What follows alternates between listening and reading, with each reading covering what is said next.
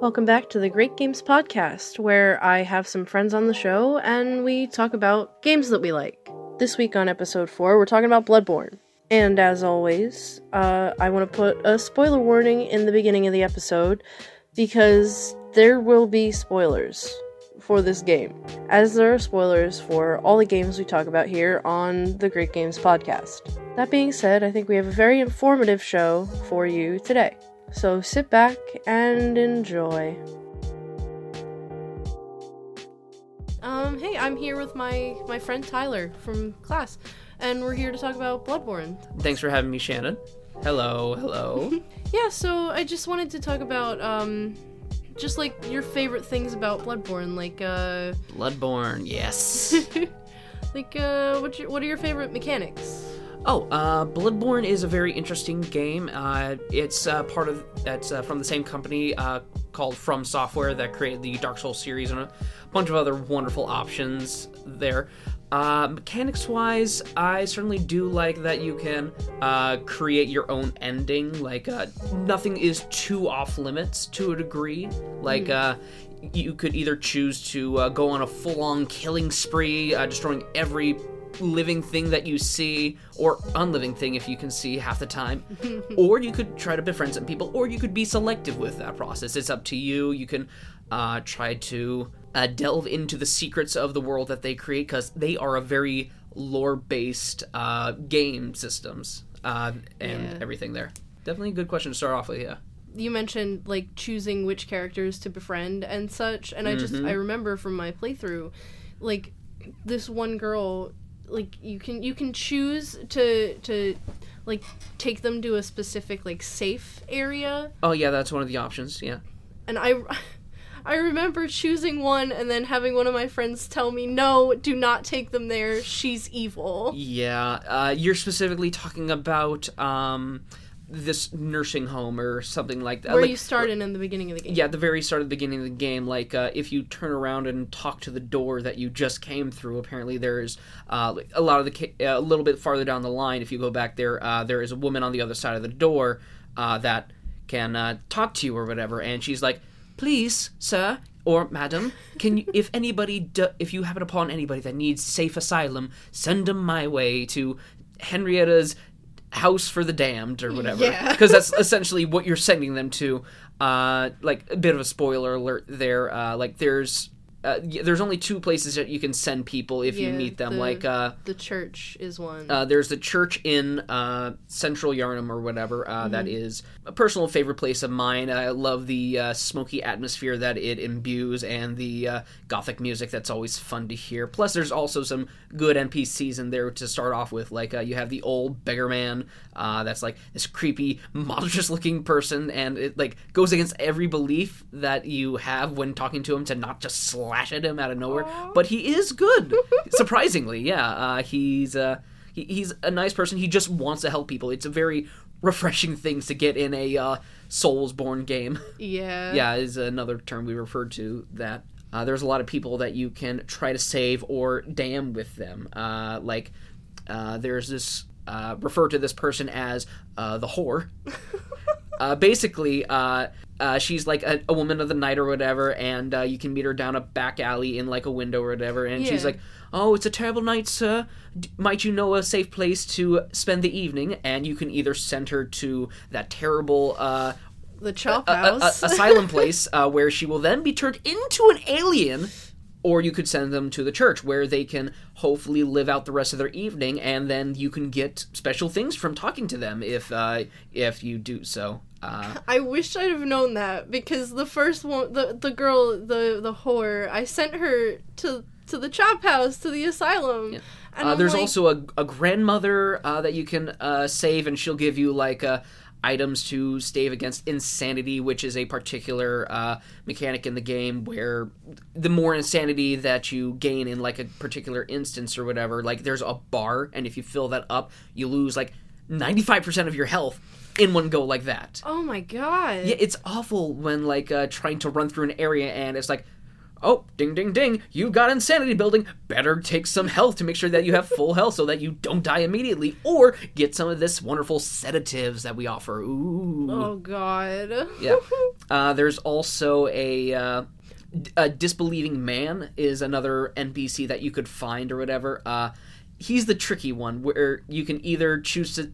Wherever you decide to tell him to go, he'll do the opposite no matter what you do. Whether or not you're being honest or truthful. If you send him to... if you say, hey, go to the church, he'll go to the orphan maker place and he'll get straight murdered. That's not good. It's one of my personal favorite mechanics, and it's always tricky when starting a new sort of game with a new Soulsborne game or whatever, and trying to figure out which is the actual best option, what's going to screw my end game up. What is my canon? Is a favorite thing of mine, yeah. Thank you for asking. Because you're going on about all the characters that you can't save. Does anything ever happen with the little girle, I think? Oh... With the music box? It is the saddest story. I know. Because one, a little bit of a lore dump here for that little girl. She is the daughter of Father Gascoigne. Yeah. Or whatever. And he's the second boss that you face or whatever. And she offers you a music box that can sort of disorient him in the middle of the boss battle, just so that you have enough time to either slash at him or do whatever in the battle. So it's unfortunately you have to kill him to progress through the game. So. Yeah. Find out that her mom's dead. Yeah, there is a dead woman's body in the arena where you fight Father Gascoigne, and she has a red brooch on or whatever. And if you bring that back to the girl, she goes insane. She goes wandering into the night, and if you actually go below the sewers underneath of where Father Gascoigne's arena is, there's a pig down there. It has like a red hair tie in there, and that's from the little girl. No, is there any way you can save her? Not at all. Not talking to her. That's the not only... talking... Oh, no. I have to start a new playthrough. But actually, no. Either way, anytime you kill that pig after like, you know, killing Father Gascoigne, she will appear there. She will be dead, and her red ribbon will appear in the droppings of the pig or whatever. That is awful. You want to know what's the worst part? What is the worst part? She has an older sister in that same house... And she questions you about it. And guess what? Dun dun dun, she dies. Why does everybody good die? It's a mentality of From Software's lead developer. I think his name is oh god, I can't remember it off the top of my head, but he's just a sadist in my opinion, like, because I don't want to imagine the world that he lives in where it's so dark and so dismal or whatever. It's like, no. It's awful, but I mean, it is really pretty. Yeah. Like, I know the design. Oh, it's, like, so fantastic. And this map structure layout, like, I've seen digital files of the actual full game, and everything's layered on top of each other like a goddamn lasagna. Or a 7-layer cake or something like that. 7-layer lasagna or 7-layer cake, either one, because it's like roots or whatever leading up and stretching all across the place, stretching out far into the horizon or anything like that. Wherever you can see, you can possibly go, and that is just the scariest and most awe-inspiring part of these games, in my opinion. I've seen people like draw their own rendition of like the map, and I'm like, it is so beautiful and horrifying because there's so much that you have to do. Do you want me to continue to talk about mechanics? Because there's another one that's really wonderful. If you like it, go ahead. Yeah. It's called Madman's Knowledge. Is this new? It was one of the features they brought into the game when creating it, and certain times during your playthrough, in the very beginning at least, before you get like 40 Madman's Knowledge, it's a certain item you can pick up. It's a spendable thing, so you can either spend it to get items or something like that, but if you keep enough to like 40 or whatever, you'll notice like areas that you traveled through where before there was nothing, there are large Cthulhu-loid creatures hanging on the buildings and just staring at everyone with creepy eggplant-shaped faces or whatever. It's like, or actually it's almost looking like they're wearing like a bird's head or even a microphone case on their head or whatever, and they are so alien and so eldritch, and it's so awful to think that you went through there almost brushing past a few of them and not noticing them. Are they just there, or can you fight them? A lot of them are just there to act as either gateways to new areas in the game, like for the DLC that they created for Bloodborne or wherever. It's called the Hunter's Nightmare. And to get there, you have to get grabbed by one of these creatures after grabbing a special item or whatever, and that teleports you to the DLC pack of the game. Of course, once you buy it and get it and blah, blah, blah, blah, blah, blah, blah, monetary, blah. And then, but you do get to fight one of these creatures as a boss in a separate area if you want to. Well, I guess that's fun. Yeah, see if you can, if you can fight it, you don't have to be afraid of it, right? Is, like, I think, partially the mentality of the game series, really. Yeah. Everything can die. Everything. Even you. Multiple times. Multiple times. Resurrecting. It's, yeah. Oh shit, I just lost all of my blood. Better run back and get it. Yeah. No. Stick that back in there, bad boy. Just like stuffing it in like a scarf or something. Blood Echoes is a special thing in the game or whatever. Use that to get health vials for when you're facing a boss, or use that to upgrade weapons. All that is wonderful, and optionated is all that. I'm absolutely positive that I just use it to up my health bar. But it's a struggle trying to keep a hold of it when you're just starting a new, like, the new game or whatever. Like, like, when I say new game, I mean, like, you're not just starting it up, or, like, you're a new person getting into the game, or whatever is the whole problem with that. Like, they came out, I want to say, in 2014, 15, or something like that, and I didn't get it until a year later, or whatever, because I had just heard about it the year afterwards, because I didn't have, like, a PS4 or whatever. I then saw a stream from these 3 wonderful guys that I know about. They are called Team 4-Star or whatever. Their particular Let's Play channel, they play a bunch of different video games, and they actually, for one of their streams, played Bloodborne, and I was like, huh, that looks fun! And I could get a PS4 and play it. I just dropped $300 on that, like, just to pick it up. My other friend named Tyler. Yes. I have so many people I know named Tyler. This isn't the same Tyler from last time. It's not, no.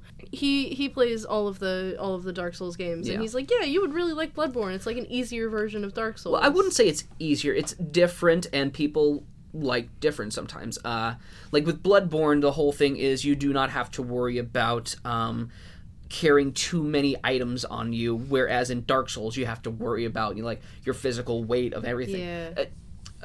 Bloodborne is like, hey, I can wear any outfit. Like, you can kill a lot of people and just pick up outfits or whatever from their corpses, and it's like, this is all fun.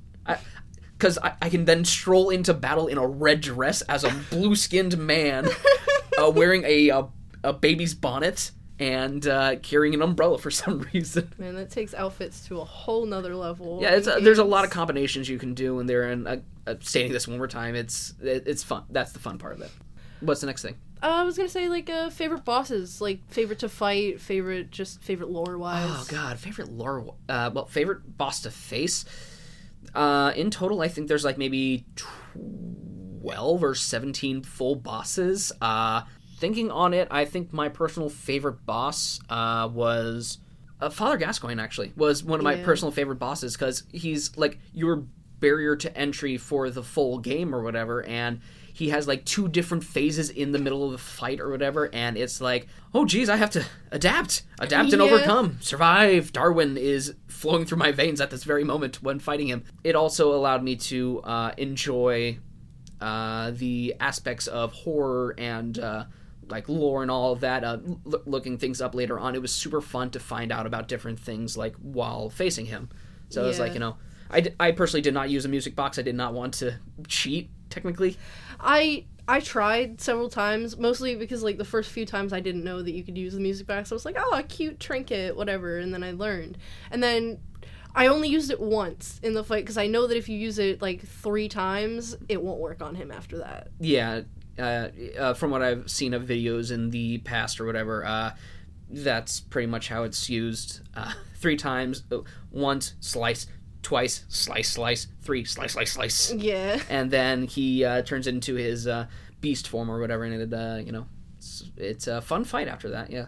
I loved hearing, especially, like, in the early game aspect of that, how certain players if there's another mechanic, we'll quickly dive back into that, called visceral attacking, where you can plunge your weapon into the bodies of enemies or bosses or whatever, and take a big chunk of their health out.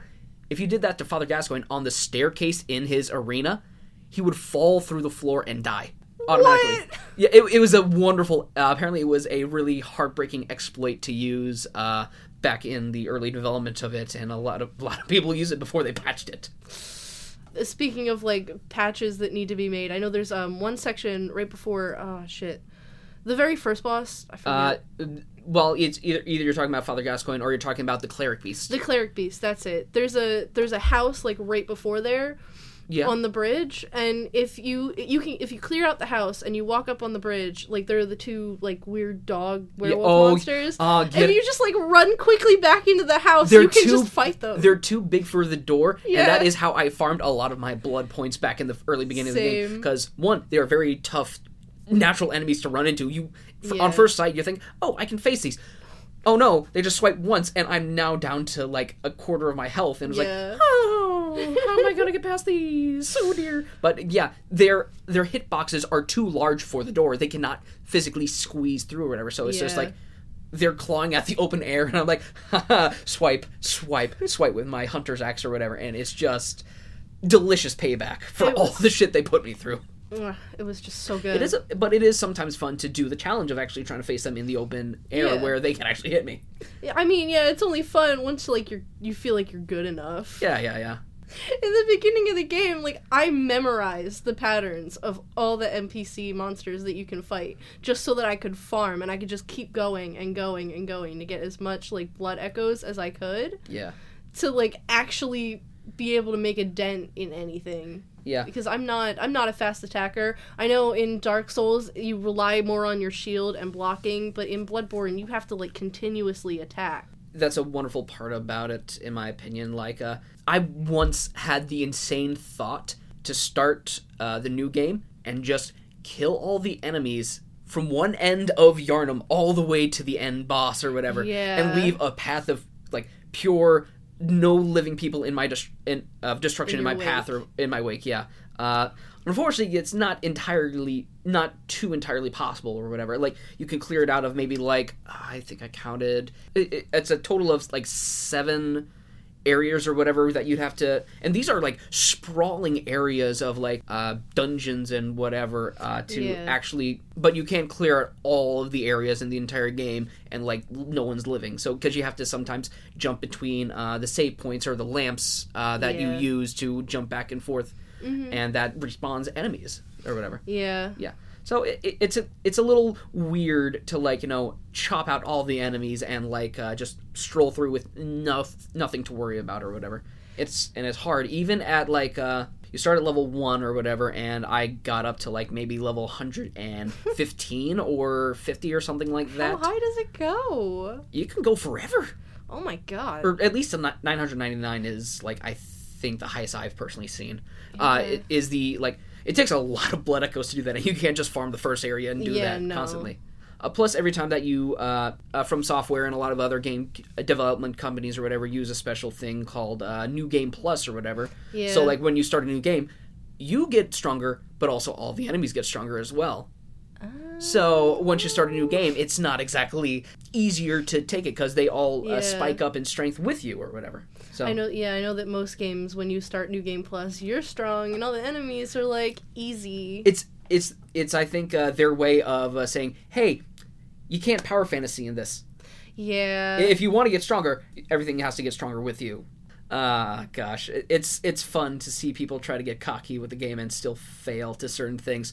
But you were also asking me about other favorite things. So we kind of detract, I realized. It's fine. I was just, you talked about your favorite boss, like, lore-wise. Do you have a favorite boss, or is it still Father Gascoigne? Gascoigne is fun for his particular lore or whatever, like how he goes to the other hunters or whatever that you see or whatever. But a personal the favorite one of mine, lore-wise, secret boss, actually, is called Ebriotis, the Daughter of the Cosmos. Ooh. And she is this giant slug-looking, like, laser beam shooting eldritch horror or whatever. She's like silver and silky smooth from a far distance, but like so textured when you look close and like slimy or whatever. She's got like these not feathery wings or whatever, like almost like torn up bat wings or whatever, and like she does this huge like head attack where she can like smash down on you or whatever and take a bunch of your hit points where it looks like she's kissing you or whatever. It's hilarious. I love her because like she's so involved with the full lore of the game, and she's hidden away. You don't have to fight her or whatever. Like as I said, there's like maybe 12 bosses you have to kill, and then maybe like another 5 or 7 that you don't have to actually kill or whatever, because they're just off the beaten path or whatever. Mini bosses, side bosses. Yeah, exactly. Mm-hmm. But they're all powerful in their own right or whatever. There's this institution in the game called the church or whatever, and there's also the choir, there's a bunch of things, and they were all digging around in like this dungeon area that you can get to sort of later using like chalices or something like that. I don't know if you've dealt with them yet. I don't, but I have like small memory from a friend telling me. Yeah, the chalices are like the chalices lead to called the chalice dungeons or whatever, where you as a player can go through these dark, dismal dungeon crawl based areas or whatever, and you can fight smaller enemies, face new bosses, get new. It's a wonderful way to try to up the game experience.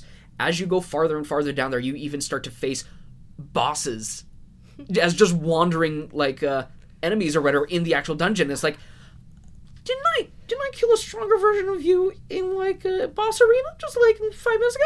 And it's like, no. And he kills you and eats your body or whatever.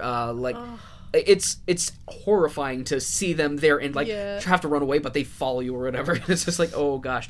But the lore of the game says that the church was digging down there into chalice dungeons or whatever, and that's where they found Ebriotis, daughter of the cosmos or whatever. Mm-hmm. And they did experiments using her blood or whatever, and that has led to the beast curse in Yarnum and all the other places. That's why regular people start to actually turn into beasts or whatever as the night progresses, which is another wonderful thing about Bloodborne or whatever. The night progresses. Apparently all the events you do in this game happen in one night, and the night progresses like from like midday midday like to sunset, afternoon, sunset, twilight, and then it gets like a blood moon in the sky or whatever. And it's like, oh gosh, what is going on? Characters turning into monsters along that line. Like I know the one guy in the beginning of the game in another window. Oh yeah, he's you never actually see his like regular human form or whatever. But I can't remember his name as well. But like literally at the very first or second lamp that you get to, there's a NPC hidden behind a window. He gives you a little bit of helpful lore tips or whatever. Mm-hmm. Even gives you a flamethrower for some reason. Only after you kill Father Gascoigne. Because the next boss after that is the one that actually you have to deal with the flamethrower with. It's the Bloodstarved Beast. The Bloodstarved Beasts, or even some V name or something like that. Vicar Amelia is the name. Is a name of another like either the 4th or the 5th boss that you can face, and after he gives you all those items or whatever, he starts to say, oh no, as the night progresses, he says, oh no, I'm feeling all weary right now, I can't talk at the moment, and if you get the chance to go back to him at that first lamp or whatever, you find that the window is broken and that there is a beast man lurking outside of his window or whatever, just roaming the area, and unfortunately that's how you learn, that's a hint or whatever that, oh no, things are not as they seem, and people are turning into the beasts that they're fighting. So all of the beasts that you have been fighting throughout this entire game, the werewolves, the large beastmen, even the aliens or the snake people or whatever, they were all human at one point. It's ridiculous to think that, because like they don't... It's insanity. Some of them like aren't even human-sized, which is like, what? Yeah, there's another lore thing there or whatever. Apparently, like we dealt with Vicar Amelia, which is like a church-based thing or whatever. We dealt with the Cleric Beast or whatever. Apparently, in this game, you can find like in a lot of the From Software games or whatever, they like to put a lot of the lore in the items that you get through the game or whatever. And looking at certain items, you realize a lot of these boss monsters are clerics from the church or whatever, the good people, because apparently the longer that these clerical priests or whatever were fighting the beasts, they started to take over them as well, and they turned into the most monstrous of beasts or whatever. It sounds like a really good game, and I really want to finish it. It is. What boss did you actually get up to? Can you remember at least? I know that I definitely beat Father Gascoigne. You have to. I'm in the area right after that, so I didn't really get very far. I'm trying to get to the Bloodstarved Feast. But, like, memorizing the patterns for that area were a little rough for me, because they're so... You got, like, the big guys. There's actual giants in the game or whatever with axes or whatever that just swing at you. And then I'm guessing you went through Old Yarnum to get to the Bloodstarved Beast or whatever, right? I haven't gotten to him yet. I'm working on it. Wow. Wow, I just spoiled a lot of the shit for you. I'm sorry. You're fine. You're fine. I've watched playthroughs of it, and my friend spoiled the very last boss and some of the DLC stuff for me. So don't worry about it. I spoil stuff for myself all the time. Oh, but on that subject of DLC or whatever, the worst boss to face is literally the first boss that you have to deal with in the DLC. Yeah. His name is good old, I was literally going on this whole thing to say he is the biggest, the baddest, and you can't forget him, and then I just forgot his name or whatever. Is he the one with the moon sword? Yes. He is, Ludwig, the Accursed. Yeah. And he is... horrifying to look at. He looks like a man crossed with a horse, but not in the way you're thinking or whatever. He's like a horse with like 7 legs for some reason, one sticking out of his ass in the air, just waving around like nobody's business or whatever. And he does like a trample attack like from Pokemon or whatever that just deals massive damage. He's also got this weird like spongy eyeball filled orifice on the side of his body that like undulates and like just shoots a spray of like white phlegm at you or something and does damage and slows you down. It's just like, oh my god.